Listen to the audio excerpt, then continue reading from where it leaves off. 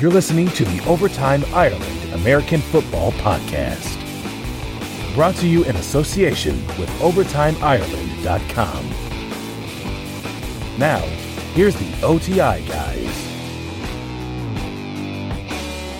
Hello and welcome back to the OTI Podcast. My name's Colin Kelly, and unfortunately this week I'm joined by a bit of an under-the-weather Doug Moore, and hopefully the other guy I'm being joined by right now is in a bit better form. It's Anthony Amico. You may have heard him on the RotoViz podcast network over there. He does co-host the RV Repo with them. He's involved with 2QBs, RotoViz, as I mentioned, Numberfire, Fantasy Insiders, and also part of the team there at Draft Day Consultants as well, which is a fantastic service and something that I know a lot of people will be getting clued into a little bit more as we head past this season and start looking ahead towards next season. But obviously we're just heading out of the Christmas holidays, and hopefully this show records in its entirety nice and simply, because I've updated all the software on this new laptop I've got, and sometimes you get gremlins in the system, but all the tests seem to have gone perfectly fine. And with all that talked through, Doug, obviously your voice isn't going to be 100% today.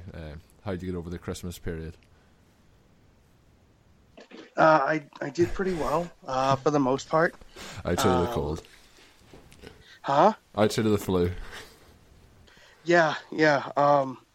No, I mean, I didn't get the flu until the tail end of the holiday, but it was good. I got a good haul in this year, and it was good to get away. I guess you came out the victor though with a new laptop. Yeah, I was pretty surprised to get that there on board, but my old one was definitely in need of an upgrade. It was starting to really fall apart, so all those things greatly appreciated on my end. Anthony, obviously this week as well coincided with the end of the Fantasy Championships. A lot of people starting to scoop up their titles, and a lot of people giving bragging rights on Twitter and so on and so forth. This year was not to be my year in fantasy season long wise, but did you come away with any titles at the end of it all? Yeah, I won my home Dynasty League, so that's always nice. Fun. I'll get the home bragging rights. I won an MFL 10, but kind of similar to you, for the most part, it was a bit of a down year. Yeah, I think pretty much everyone that I've talked to over the last couple of weeks on the podcast have had down years, and you talked about winning your home league. Well, my home league, I'm coming away with the 101 pick in Dynasty this year, so maybe that'll help me heading into next year. A lot of injuries, and as we'll talk later in the show, today's show is going to be more kind of end of season award show focused rather than previewing week 17. I know there's DFS players out there, but this will be more kind of looking more so towards next season, a bit of a Dynasty slant on it as well. So towards the end of the show, some of the awards that we give out may kind of show where my teams went this past season. I ended up with a couple of thirds throughout my leagues and won one MFL 10, but nothing to really get all that excited about. But as we get into talking about the NFL news, we're going to start off with picking one key point from the Week 16 slate, and I like to let the guests go first. So, Anthony, if you could pick one key point from last week's games, what would it be to take away from Week 16? I just thought that this whole coverage gate thing with the Vikings and Jordy Nelson, I thought was really interesting. How they basically just ignored Coach Zimmer for, it's debated whether or not it was a few plays or a few series or a half, how long they decided to let Terrence Newman cover Jordy Nelson. But I think that it's been a little bit overblown on Twitter. People kind of make that out to the only reason that Nelson played well. But Nelson's just been crushing for the last month or two. Randall Cobb was out last week, so there was a ton of opportunity for Nelson to play in the slot. He probably wasn't going to see Xavier Rhodes on a ton of snaps anyway as a result of being in there. So I just think that if you played Jordy last week, don't feel like you got super lucky. That was just a straight up sharp play, and I don't think it's getting the credit it deserves. I agree with you, and I think it was blown all out of proportion. I think it turned out to be maybe on two series rather than it came out first that it was the whole second half. So I think that was blown out of proportion. And what you said about Jordy Nelson over the last 6 weeks, he has been absolutely incredible. Him and Rodgers, and I know we're all starting to look at Rodgers as a possible MVP candidate, but a lot of that there is also down to the fact that Jordy Nelson looks to be kind of back to where he was pre-knee injury, so definitely has had a very, very solid run to end the season. Doug, is your voice up to picking a talking point? Yeah, I mean, just to point out something with what Anthony said, I was doing a little bit of research looking at some sleepers this week, and the Vikings have actually given up the second most points over the past 3 weeks to 3 games to quarterbacks, 7 touchdowns, no interceptions. A lot of it can be pinned on what happened last week, but just showing that a little bit of a breakdown, I guess you could say, or a little bit less of a shine on this armor that they have at that defense. But for me, I'm going to talk about a real NFL issue, and that's obviously the 2 major quarterback injuries that we saw this past weekend. Yeah. And how crazy that, obviously we had Marcus Mariota went down with a horrible leg injury. I think he had the worst of the 2 between him and Derek Carr. Sounds like he'll need a plate in his leg, broke his leg, 4 to 5 months recovery at least. And then obviously Derek Carr as well. And now you look at it, you look at the AFC, and they have 3 backup quarterbacks from what it looks like to be in the playoffs with Matt McGloin, with Tom Savage, and with Matt Moore. So it's just crazy to see that this is the case now where Alex Smith is a top 3 quarterback in the AFC when it comes time for the playoffs. So it sucks, obviously, and those who had both those quarterbacks obviously in their lineups for Week 16 might have gotten hurt a little bit just because, those were 2 of the top fantasy quarterbacks in fantasy football this season, and how quickly you can lose money just like that. So it sucks on an NFL level for obviously the Oakland Raiders fans who are, might even still win the 1 seed this weekend, but still, just crazy how things turn out like that. Yeah, and you're talking about Zimmer's defense as well for the Vikings. When the season started 5-0, we were all talking about as if the Vikings were going to steamroll their way straight through to the Super Bowl. So things can turn around very quickly in the NFL, and it has been interesting to see how their season has turned out in the end. Doug obviously was at the Patriots versus the New York Jets in Foxborough this past week as well. So I know, Doug, earlier in the season when Brady was out, you went and you seen the Bills shut out the Patriots at home, which was obviously not a good result for Patriots fans, but they've been on quite the roll recently and pretty much steamrolled straight over the Jets this past week. And Doug mentioned, some of the stuff from an NFL point of view. I meant to mention this at the start of the show. Over the next kind of 4 to 5 weeks after this week, we'll be looking at everything more so from an NFL perspective, looking ahead towards the playoffs, and me and Doug will be on that and joined by some great guests to preview those games as we head towards the playoffs. Then we'll start to look back again dynasty-wise after the Super Bowl and start to talk through things ahead of the 2017 season. Obviously, Doug mentioned Marcus Mariota there, had a broken ankle and fibula, and he had underwent surgery on Wednesday, the operation performed by Robert Anderson, and it's going to be, as Doug mentioned, kind of a 4 to 6 month timetable for return. I know I was very high on Mariota heading into the season, on him in a lot of dynasty leagues, so obviously breaking his leg this late in the season, you're starting to look ahead to see what his kind of availability is going to be towards training camp next year. And obviously a young quarterback, those reps are very, very valuable in the preseason, but we'll see how he recovers. And the other one was Derek Carr, obviously means much more as they are that second seed at the moment in the playoffs. He broke his fibula. He's going to be out for 6 to 8 weeks, and there is talk of possibly him coming back if they made it to the Super Bowl. I think making it to the Super Bowl is highly unlikely, but also him making it back is even more unlikely. So very, very tough for them. Matt McGloin will be their quarterback in his presence. But it wasn't just quarterbacks last week. Tyler Lockett as well broke his leg, and for the way the injury looked, it seems to be the reports coming out are much more positive. He broke his fibula and his tibia on Saturday against the Cardinals, but avoided ligament damage, so he's expected to be back ready in time for training camp. He did undergo surgery this past week, but looked to be pretty nasty injury, and he's somebody I also own a lot in dynasty leagues, and while he didn't have a great season, he was coming on and getting a lot more targets down the stretch, so hopefully a speedy recovery for him as well. Out of those 3 guys, is there many of them that in dynasty leagues that you have a high exposure to, Anthony, and just long term for the 2 quarterbacks? How do you see their outlook? Obviously the leg injuries shouldn't really affect them long term. We should see them get back pretty much to 100% for next season. Yeah, I'm not too worried about any of these injuries, honestly. I mean, I think that broken legs are things that are pretty tough to deal with. Once they heal, they tend to just heal all the way through. It's not like these injuries with like Sammy Watkins and Devontae Parker with like their feet, where they end up having to like put more screws in and stuff like that. So I have a bunch of Mariota and Lockett in Dynasty. I'm still holding on to them. I still have high expectations, so I'm kind of just staying the course and hoping that they make full recoveries. Yeah, the next two parts of news kind of are tied together. It's Bills coach Rex Ryan, him and his assistant and also his brother, obviously Rob Ryan, were let go by the Buffalo Bills.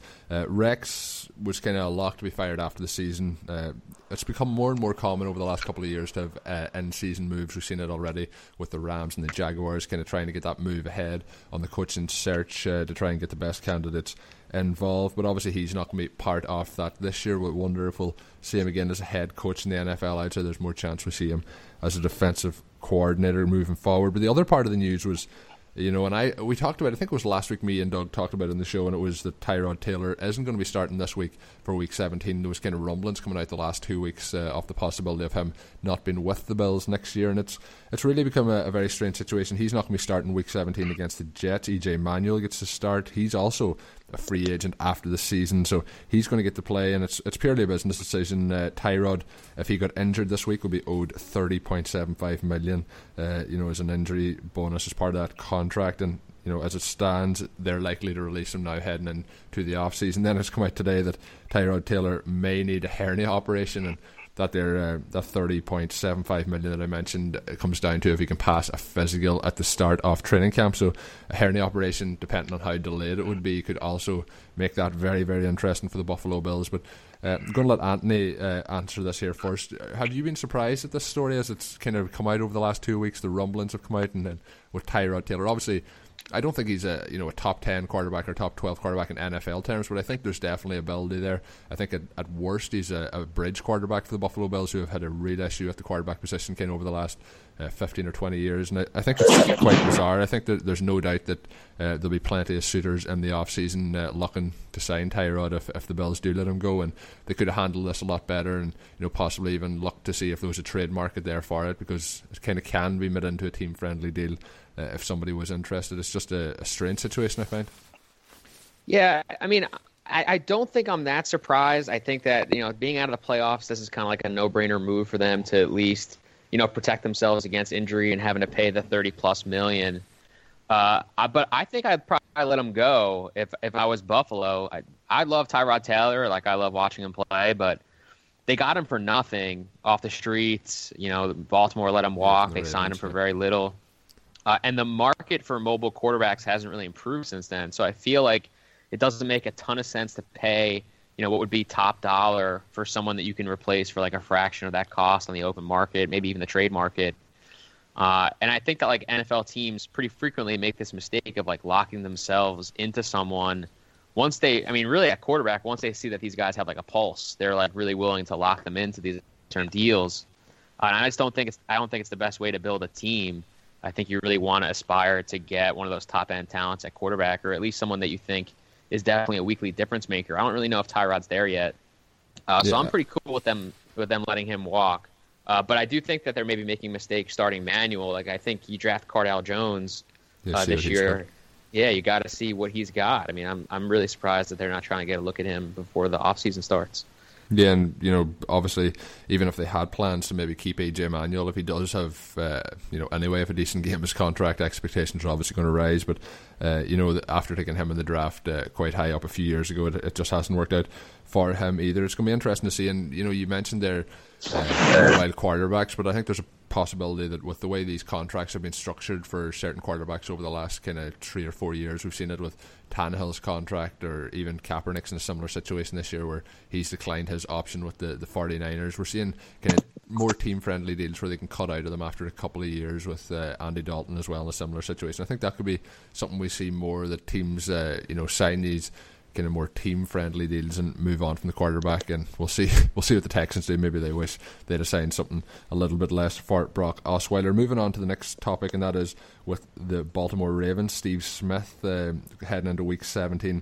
It's looking like this could be his last year in the NFL. It's looked that way for quite some time, but last year, up until his injury, we thought last year was going to be the end of it. But at the moment, he ranks 7th all-time in receiving yards. He's almost up at the 15,000 yard mark, 14,697 for him.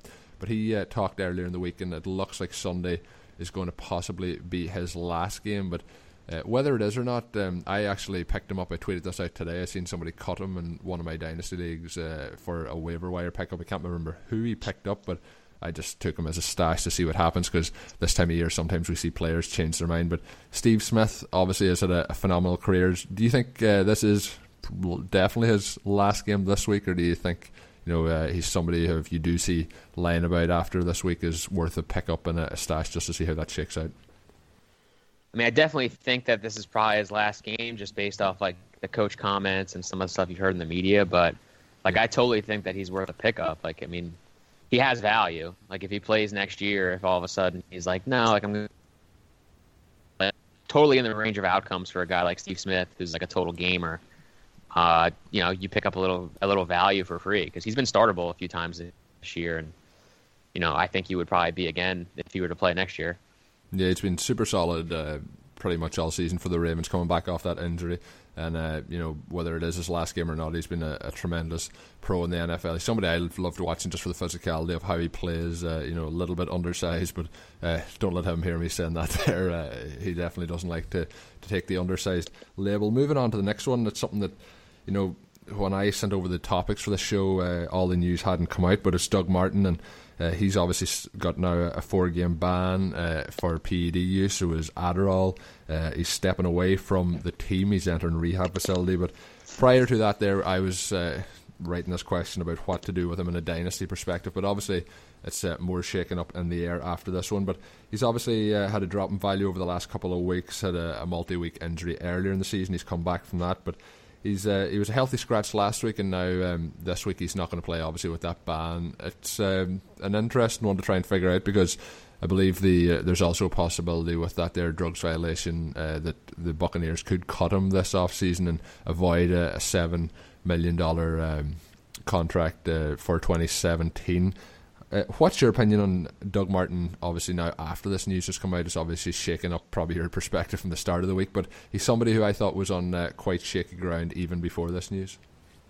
Yeah, the Bucs can get Adam Martin at no cost. I mean, after this year, they don't owe him any guaranteed money, so I almost feel like that's likely at this point, when you think he's going to miss the first 3 games next season. Yeah. He hasn't really performed at all this year. They've been preferring guys like Jacquizz Rodgers and Charles Sims over him when everyone's been healthy. So I think that there's a pretty good chance that he's gone.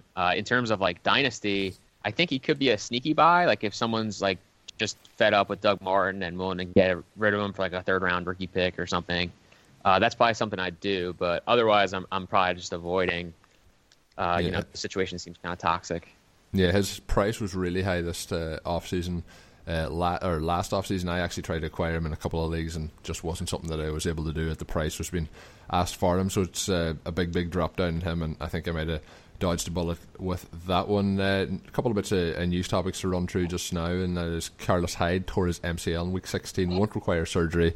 He's going to be 12 yards off 1,000 yards for the season. I think if you look at how the 49ers done this season and how limited, with the game size that he played this year, I think he done a pretty nice job. And if they can improve that team a little bit for next season, and maybe some work on that offensive line, I'm very interested in seeing what Carlos Hyde can do in 2017. The Bengals also sent Tyler Eifert to the injured reserve on Monday. Just going to miss this last game. It's a back injury.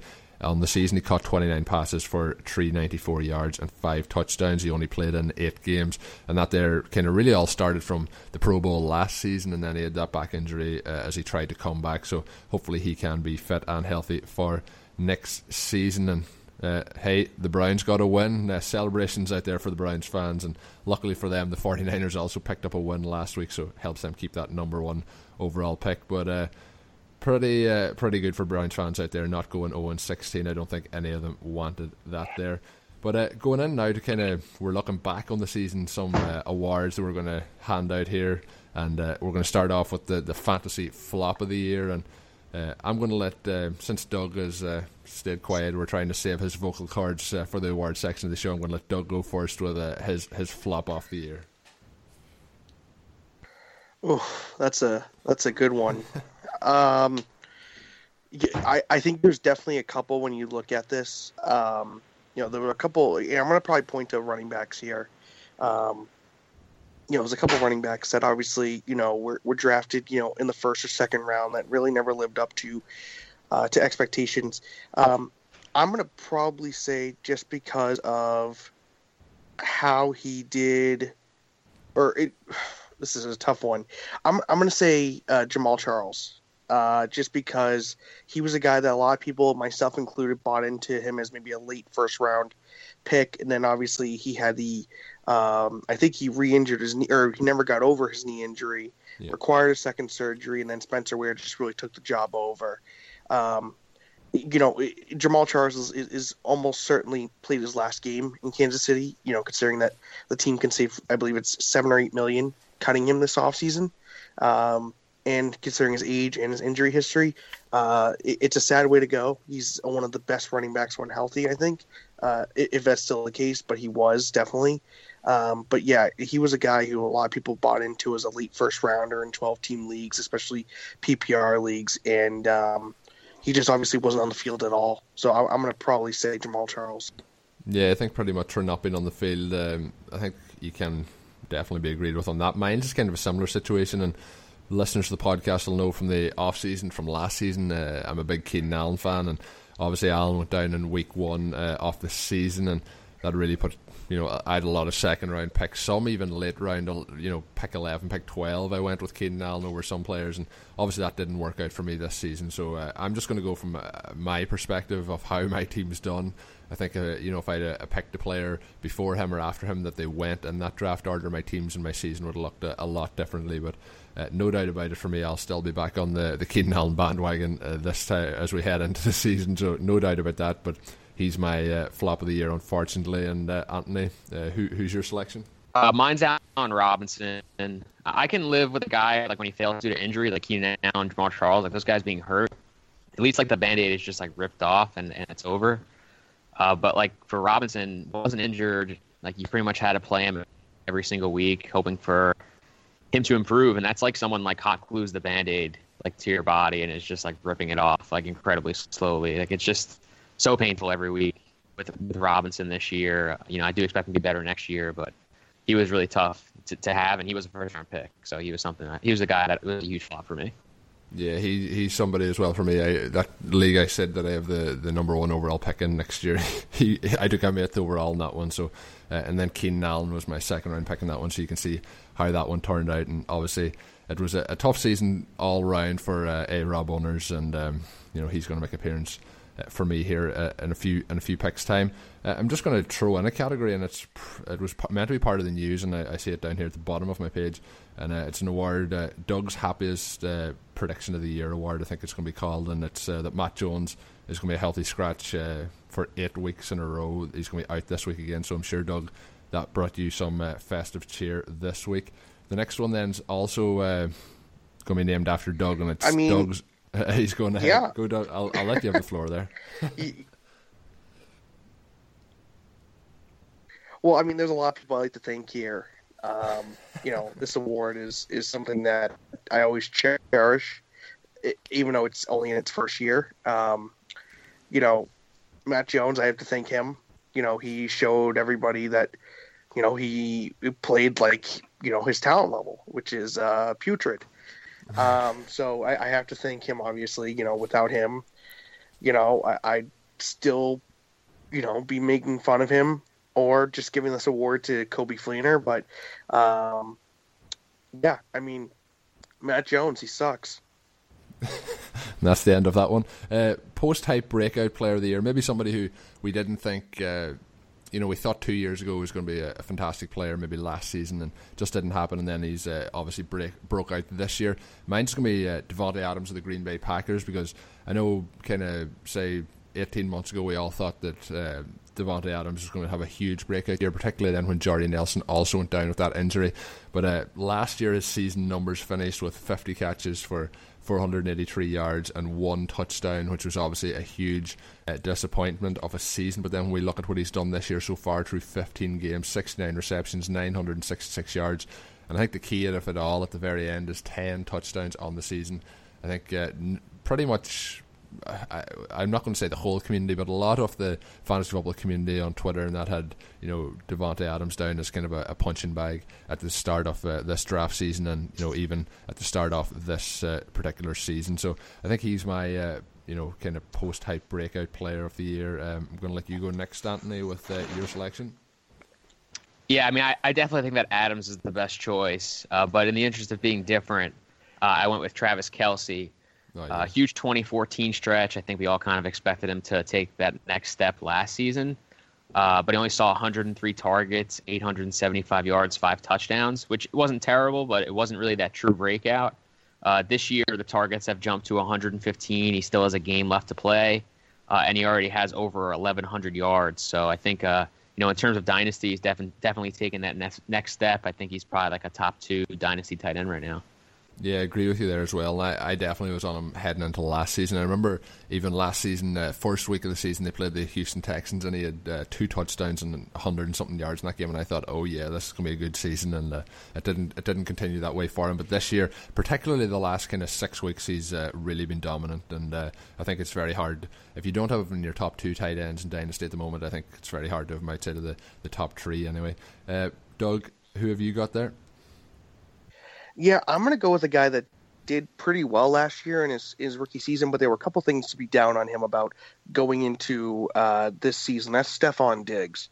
There's a couple things to keep in mind. Obviously, he lost his quarterback, Teddy Bridgewater. They brought in Sam Bradford, which is a huge downgrade no matter what way you put it. And then the other thing is they also spent the first-round pick on Laquan Treadwell, who I'm still a big fan of. Everybody expected him to take more of a 1A role and Diggs be a 1B role, and this was supposed to be a more run-heavy team, with Adrian Peterson there, maybe Jerick McKinnon, and they flipped the script really. They became the worst run team in football, basically, and then just a horrible passing team as well. But Stephon Diggs has still, for a good part of the season, produced, like a wide receiver 2, maybe top 25, top 20 wide receiver. So I'm going to pick him. Again, he didn't necessarily do bad last season, but again, I think the expectations were a lot more down on him considering the outside factors. And obviously we've mentioned Matt Jones as well, and Doug actually wanted to call this the Matt Jones Award, but Doug's overhyped player who failed to produce award maybe is actually going to give this to Matt Jones. Mine is going to be Kelvin Benjamin, because going into the season, there was a lot of people started to get quite high on him coming back off that injury, kind of started to pump him up those rankings again, and he wasn't somebody that I was interested in at any point in the off-season, but I mentioned this on the show a few weeks ago. After 2 weeks of the season, I really thought I'd got it wrong, because he came out week 1 and week 2 and was really dominant looking, but I suppose the Panthers' offense as a whole has really struggled. The passing game in particular, outside of Olsen this year, has been very mediocre, and I'm going to give that there to Kelvin Benjamin as somebody who started to really get that preseason hype, but didn't live up to it this year. Doug, who's going there for you as an overhyped player who failed to produce? I mean, this is a tough decision. There's I'm going to name them both. One obviously is Matt Jones. He was a player that I compared a lot to Montee Ball, and not necessarily because of their playing styles, but just because of how they were hyped. I think it was 2014. I think it was No Sean Moreno I think he had an injury and he had been cut from the team. And Montee Ball was this hyped guy. He did really well in a couple of games, and everybody's like, "Oh, he's going to be awesome." And some people even picked him in the first round of some leagues. And then obviously he didn't do anything. And I think that's when Rodney Hillman actually came on the scene, if I'm not mistaken. So that's why I used Matt Jones. He was a guy that people were looking at as a running back too, in this offense where Alfred Morris succeeded. But then, you look at the obvious things, such as he had 5 fumbles and less than 200 carries, and he sucked as a running back and stuff like that. But the other guy I'm going to mention here, I mentioned him earlier, that's Coby Fleener. He's a guy that everybody bought into because the Saints paid a lot of money to him. Benjamin Watson was coming out of a great season with them, and obviously in arguably the best passing offense in the league. But when you looked at the season, now granted, I had someone point this out to me. I think as of last weekend, he was the number 13 tight end, which is just outside of tight end 1 range in 12-team leagues. But when you look at it, he was a guy that did nothing outside maybe 2 or 3 games this season where he had like 2 touchdowns in one game, 100 and something yards. I think he was actually the 4th-string tight end at one point for the Saints during the season. He was a guy that people were thinking, oh, he's going to be a top 5, top 8, and I bought it. He's a guy that really never came off as a good player, and there's too many mouths to feed. And we saw that at times this season where Brandon Cooks would, go off for 1 week and then not next week, and then Willie Snead not doing much. And outside of Michael Thomas, there was no consistent guy in New Orleans. And that's who I thought, Coby Fleener was going to be, as a guy that's way overhyped, that people are going to buy on what, if you're buying on his ceiling, there's not going to be there's not a lot of area for you to actually gain any, bargain off of it. And that was the problem. People thought of him as a top 5, top 6 sort of tight end in some areas. And that wasn't the case, obviously. And so that's the other guy I would give a big mention to in this scenario. Anthony, have you another name outside of those 3 guys? Yeah, I'm going with Thomas Rawls. He was kind of like fair. a Twitter darling. I feel like after that stretch of games last year where he crushed with Marshawn Lynch out, and I think people were really being like the yards per carry, which is a statistic that I don't really think is that stable. I think it's pretty proven to be unstable. And they ignored the fact that the team brought in a bunch of young talent, and that for the majority of the offseason, Rawls was injured. Sure enough, Rawls got hurt multiple times this season. He's had just one game over 100 yards, but this is a guy that was taken around the 4th round, I would say, in most leagues. So just a huge bust, I think, with a lot of hype behind him. Yeah, pretty much. I agree with there, and obviously the offensive line is pretty much abysmal in Seattle this year. But I agree with you, and obviously kind of similar with the injury situation that we talked about with Keenan Allen earlier and Jamal Charles. Obviously, the injury lingered on a lot longer than we expected, and it's probably another reason. I know we don't really know the full details of Mariota and Carr's injuries, but sometimes when we see these injuries, we expect them to just come straight back, and sometimes there is complications with these injuries that take longer to produce as they work back into football shape. The next award, and it was suggested on Twitter from Neil Dutton, and it was the Todd Gurley Award, and it's for the highest performer in 2016 who's going to stink in 2017. I actually thought about renaming this award when Doug was talking about Monte Ball. We could have went for him as well.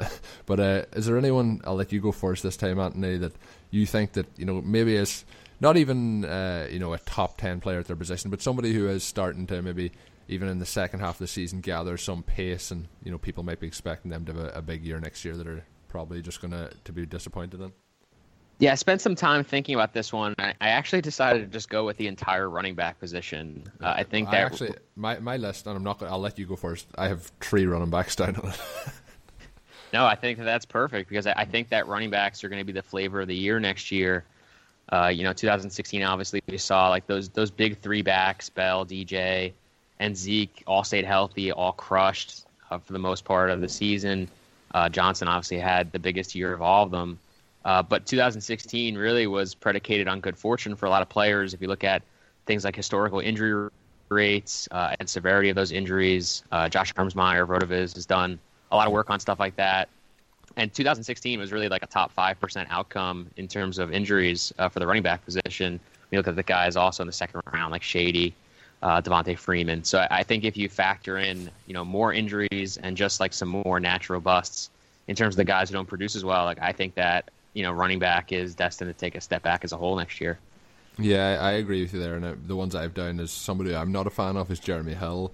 Obviously, he's got an extra workload with the Gio injury, and it still hasn't worked out for him. And I always think that he's highly touchdown dependent. And if you are touchdown dependent and you're getting those touchdowns, that's obviously fantastic. But I think Jeremy Hill is starting to probably prove what he really is in the NFL. Latavius Murray is the other one, and you've seen over the last couple of weeks that his workload has started to dip off. He was kind of very volume dependent.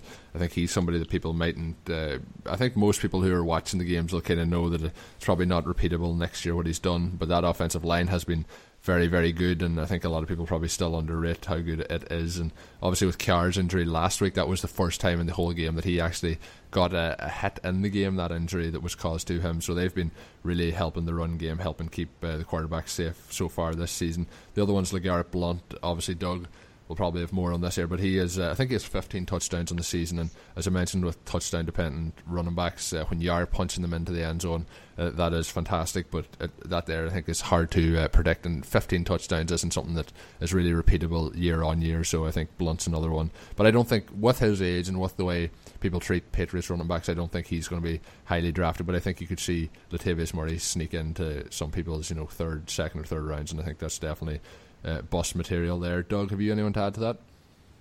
Well, first I'll talk about the LeGarrette Blount. I think he actually has 17 touchdowns. 15 rushing, maybe, is it? Maybe it's 17 rushing. I don't know. It's a crazy amount of rushing touchdowns. He leads the he leads the NFL, and I think I was looking at this the other. Maybe I'm mistaken. He's one of the running backs that has the highest percentage of his points coming from touchdowns, which is a hard thing to look at because he's got this crazy amount of touchdowns. He has a career high in rushing yards and stuff like that. A lot of things can be contributed to this. One, the team has a more focused effort on establishing the run game. Two, they have a much better offensive line this year, and it's really helped in stability for this offense. But, looking at what you said, there's a couple things to keep in mind. One, he's going to be over 30 years old when the season hits next year. He's going to be a free agent after this season. And the other thing is Dion Lewis has seen an uptick in carries these past few weeks, and he's under contract until the end of next season. So along with that, in the running back class that we have coming in, I think it's possible that the Patriots could, possibly, re-sign, LeGarrette Blount. Again, he could be a two-down thumper for them, but I think he's not going to be in as much of a role. He still is like top 5 in carries this season, and I don't think that's going to be anywhere sustainable for next season. I think there's going to be some fresh blood brought in. I think Dion Lewis having a healthy offseason hopefully will also, help his case and hurt Blount also. But you guys were talking about some guys, and I'm going to throw out a controversial one just because, I'm not sure what you. Yeah, I mean, this is a guy that I think Mike Clay doesn't like more than anybody in this world, and that's Jordan Howard. Jordan Howard has been a beast the second half of the season for the Bears, but there's a couple things I have to think about here. One, I think that they're going to focus more on the pass game going into this offseason. You're going to have, I don't think you're going to have Alshon Jeffrey there necessarily, but you're going to have Kevin White, hopefully. You're going to have Cameron Meredith, who's going to have another offseason. And, this offensive line has seen some injuries at times. They have some good players on that line. Hopefully they come back healthy. But it wouldn't surprise me, considering the depth that they have at the position, that they go and draft somebody in this upcoming draft. It could be somewhere in the range of what Jordan Howard was picked in the third day.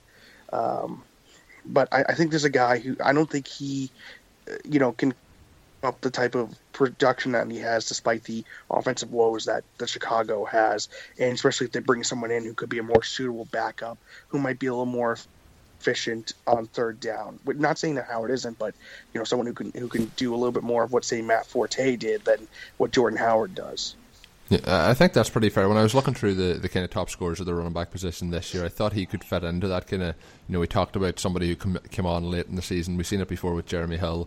We've seen it, you mentioned with Malte Ball. I think he's somebody who could get into that position who starts to get hyped towards the end of the season. But I have, watching him play, I really like what I see from Jordan Howard this season. But, we could see what shakes out, and it's good to have a bold call in there. Next one up is the Fantasy Comeback Player of the Year. Mine is going to be Jordy Nelson, and I'm going to give an honourable mention to Jimmy Graham because this time last year I thought there was pretty much zero chance that Jimmy Graham was going to make it back on the field rather than make a solid contribution. And the first half of the season he was really, really solid at the tight end position.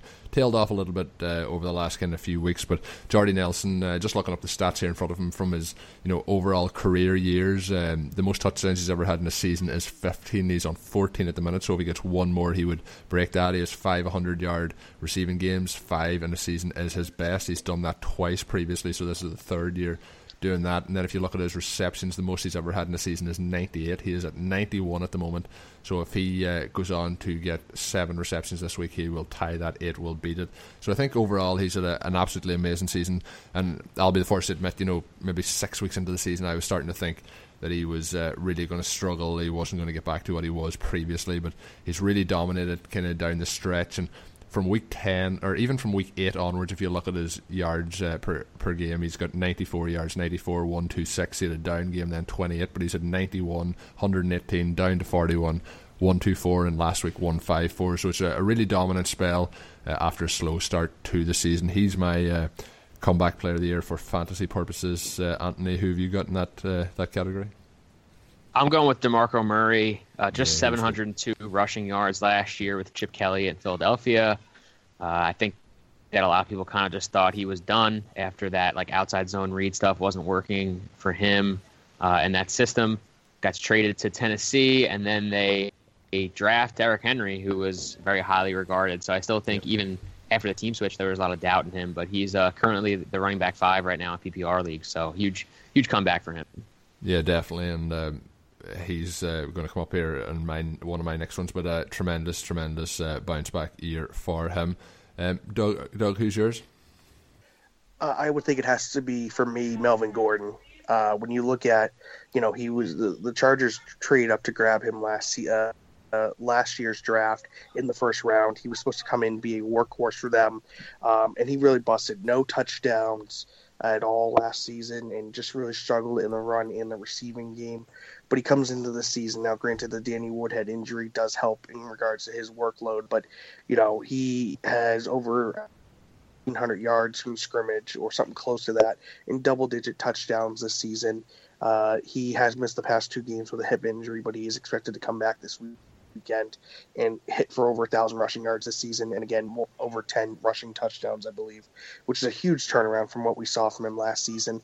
And he was drafted. Unlike I think Graham is a good idea because he was basically an undrafted guy for a lot of people. But Nelson was a guy a lot of people picked to bounce back. But Gordon was picked in, I think, the 10th or 11th round for most leagues, maybe in the 9 to 10 range for redraft. And he has performed, I think, the top 10 running back this season in both PPR and standard. So he would be my pick. Next up is the bounce back candidate for 2017, and I'm going to keep mine short and sweet. It's Allen Robinson of the Jacksonville Jaguars. Obviously, we know how tough his year was this year, but I think we'll see a regression back to what we've seen his first 2 years in the league, and I think I'm just going to leave it with that. Do any use of Allen Robinson as your bounce back, and then I'll let Doug go first with his candidate. Yeah, I mean, personally, I don't, as long as Blake Bortles is there. And that's not to be funny. I mean, I'm naturally funny, but it's I just think that Blake Bortles really, he was a guy who threw a lot, made a lot down, threw a lot deep, and got lucky on some of them last year. But the problem was he takes a lot of sacks because he doesn't have a good pocket awareness, and he also has a lot of problems with his accuracy, and that really struggled this season. I think the other thing is that this run game is not going to be solved anytime soon just because of how struggling their offensive line is and just how they have this myriad of running backs and TJ Yeldon and Chris Ivory, who both have just not lived up to expectations. But yeah, I'm not a big fan of Allen Robinson with Blake Bortles. I think Allen Robinson alone is a terrific wide receiver, but I'm not a big fan of him as long as Bortles is there at quarterback. And you said, when I asked if do you have him as your bounce back candidate, Anthony? He's not mine, but okay. I have DeAndre Hopkins. Oh, so yeah. And it's like for category. Totally similar reasons. Like I did some work at RotoViz basically showing that targets explain somewhere between like 92 and 93% of PPR production at the wide receiver position. So I think when you see guys like Hopkins, guys like Robinson, who are, top 10 in targets in football, but being like outside the top 30 in production, like that's just not really a likely outcome. I think there's just a lot of bad variance there for both those guys. Yeah, both those fit into both those definitely fit into the category for me, and maybe Tom Savage is gonna roll in and save the day there for the Texans. But I do think both of them are prime bounce back candidates for next season. Next one is Fantasy Draft Value 2016, and I'm going to do it quick. And you both mentioned Melvin Gordon and DeMarco Murray earlier as the comeback players. Well, I'm putting the two of them in as a joint draft value. Melvin Gordon kind of going in that 8th round range, and DeMarco Murray going similarly priced. I think they definitely, as you both pointed out in your arguments for them as comeback players of the year, I think they're definitely huge draft values this year. Who's yours there, Anthony? I'm just going to let you bounce through it. Yeah, I mean, I'm going with someone you talked about before, Devontae Adams. He was drafted outside the top 250. He's wide receiver 12, so I think it's pretty straightforward. I think that covers that one. Doug, anyone you want to add to that? Yeah, I'm going to go with another wide receiver. I'm going to go with Tyrell Williams with the Chargers, undrafted. for the most part in almost every league when you think about it, when they had Keenan Allen and Travis Benjamin there.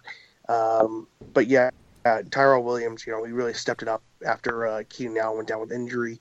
And the fact that he's been playing through a shoulder injury, I think he's in the top 20 or top 25 for wide receivers. And, he was a guy who was barely drafted in any redraft league. So that's who my pick would be. Yeah, I agree with you there on that one. And for the next category, he was an honourable mention for me. It's the best waiver wire pickup, and I've gone with Adam Thielen. You mentioned earlier Stephon Diggs, and obviously Diggs missed some of the games that Thielen had big weeks in, but he's had a pretty good stretch for somebody who there wasn't a lot expected of heading into the season. Somebody that I picked up for pretty much just off the waiver wire in a lot of dynasty leagues, and has proved to be very effective in some of the games that I needed him. Another monster game for him this past week against the Green Bay Packers. And some formats stacking up and around the 40-point mark. So congratulations to you if you started him last week. But he's my best waiver wire pickup of the season. Terrell Williams would have been my honourable mention. Anthony, is there anyone in particular you've picked up this year that you've really enjoyed having on your roster? Yeah, Jordan Howard was a huge pickup, and I know that Doug talked about him being a regression candidate, but he was really good this year, RB9 and in PPR format. So just a huge pickup for your running backs. Yeah. I think he was super solid. And Doug, are you going to go with Williams, or are you going to jump somebody else in there? So I just because I don't want to be normal, I'm not going to mention Ajayi. You're not normal. Yeah, I know I'm not. But just as an extra dig into Matt Jones, I'm going to go with Rob Kelly. Okay. Rob Kelly, he has stepped up. He's a guy who I don't even know where the hell he came from. I don't even know if he's from Earth. Fat Rob, as they call him. But he stepped it up. The second half of the season as their workhorse, and I don't know if he's necessarily putting up the type of numbers Jordan Howard is, but he was a guy that I guess was a little more under the radar just because of his profile. But he came in and he's really stepped it up. Not to starter next year, but he's done really well this season, and I think he's paid dividends like maybe like a Tim Hightower did last season for fantasy owners. I would agree with the Tim Hightower comparison. And when you're looking at somebody, you talked about Jordan Howard, I think there's a strong possibility we see the situation you talked about with Howard happen as well in Washington ahead of next year, whether it's draft or free agency. Two more categories to hit, and the next one is the Fantasy Rookie of the Year. Doug touched on him earlier when he talked about the Saints. Mine is Michael Thomas.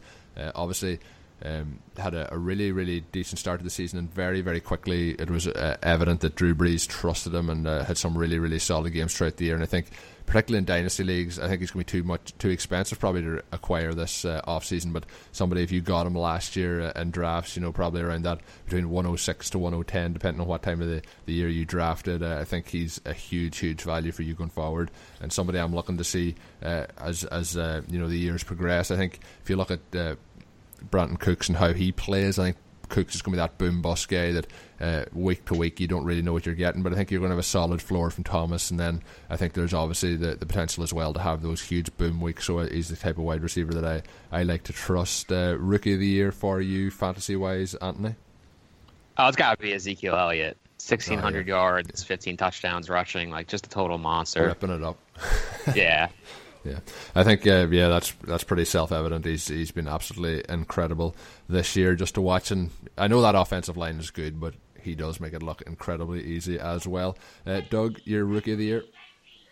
Yeah, I mean, I could probably see someone like Jordan Howard or Zeke or Michael Thomas. I'm going to go with a guy outside the box, and I really wish he didn't get hurt. That's CJ Prosise. Just because... and this is all assuming that he played the rest of the season, but when we did see him, he was a beast. He was a lot more along than we thought he was at the running back position. He was a wide receiver convert from Notre Dame, and he was on a tear before I believe he actually hurt his hamstring. I could be wrong, but I think it was scapula, maybe. Maybe, yeah. They're connected in a way. Yeah. But I'm going to go outside the box. Yeah, biology and anatomy. But again, this is a really outside the pick. I don't even know if he counts. But I think that, or I could say Josh Doxson. I don't know. But no, I would probably say CJ Prosise and suck it haters. Yeah, see, Josh Doctson probably played almost as many snaps this year as CJ Prosise, so that was an outside of the box one from Doug there. Next one and last one is Fantasy MVP, and I'm going to let you two guys head it out first. I'm going to let you go first, Anthony, since you're the guest, and I'll chime in with mine then after. I mean, it's got to be David Johnson. Average 27 PPR. You can chime in with mine as well. Yeah, I mean, 27 PPR points a game, over 400 points on the season. The guy scored 20 touchdowns, and he still has a game left to play. So, I mean, he could, in theory, finish like as a 1,000 guy, rushing and receiving. Like, just a totally sick year. Yeah, it's been absolutely bonkers, and I've said in this show pretty much from kind of week 5 onwards that if I could have one player I don't have him on any of my rosters that I could have on all my rosters, and that'll be David Johnson. He's had a terrific year. Doug, have you got somebody different than David Johnson? I mean, it's hard to go against David Johnson. The thing that fantasy owners love the most is consistency, and he has provided that.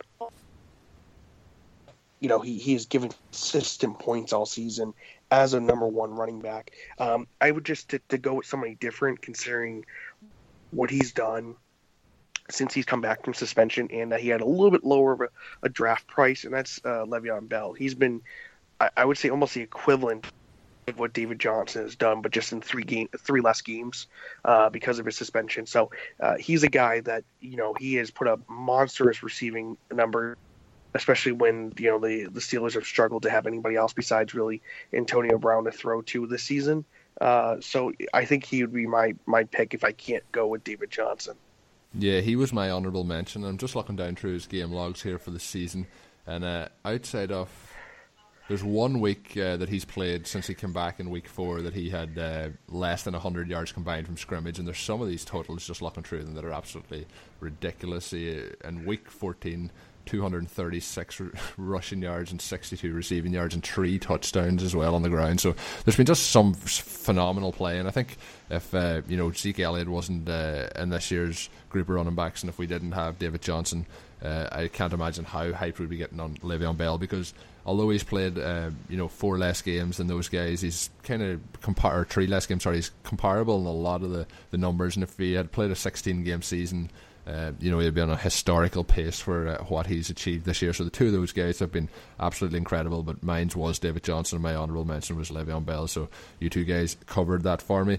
Obviously, that comes to the end of the categories and the awards, and it's a bit different show this week, but hopefully you've enjoyed listening in. As I mentioned earlier, me and Doug will be back next week. We'll be previewing the playoffs just from from a NFL perspective, and I'm looking forward to doing that, because kind of sometimes the fantasy can take a grind on you throughout the season, and I'm looking forward to just looking at a certain amount of games each week and breaking them down for you, the listener. So hopefully you're going to enjoy that too, and hopefully as a Packers fan they go ahead and win the division this week against the Lions. It's been a nice run after a tough start to this season. You can find Anthony on Twitter. It's at Amicsta. It's AMICSTA, and some great work that he's doing, particularly at RotoViz, and I'm a big fan as well of the 2QB's website. Anything that you want to give a shout out to, a plug to, Anthony, while we continue to wrap up the show? Yeah, I mean, thanks for having me on, and for the listeners, just keep checking out all the awesome stuff at RotoViz. We have a lot of stuff coming out right now on bold prospects, trying to get an early head start on your rookie draft. So a lot of good stuff already out on that. Keep an eye out.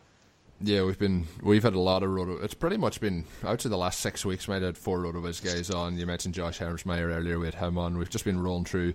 There's such great content on there. Great podcasts as well coming out from them. So definitely do check that out, and check out the RV Repo as well. That's a podcast that's co-hosted by Anthony himself.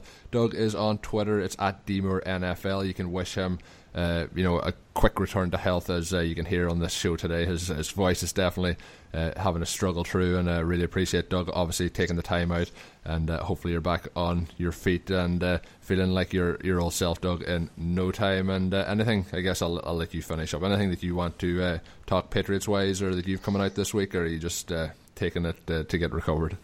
Yeah, there's nothing special besides my weekly articles that are going to be coming out. I unfortunately am just recovering, so yeah, that check out Twitter for all those. Yeah. So that's at Doug Moore NFL. I'm on Twitter DMoreNFL. At DMoreNFL. Sorry about that, Doug. Your voice is obviously quick enough to get that started. DMoreNFL, and I'm on Twitter at Overtime Ireland. Stay tuned to that this week as well. Thanks as always for listening. Until we're back next week, have a good one. Thank you for listening to the Overtime Ireland American Football Podcast. Please follow us on Twitter at Overtime Ireland. Check out OvertimeIreland.com and continue to spread the word. This has been an Overtime Ireland production.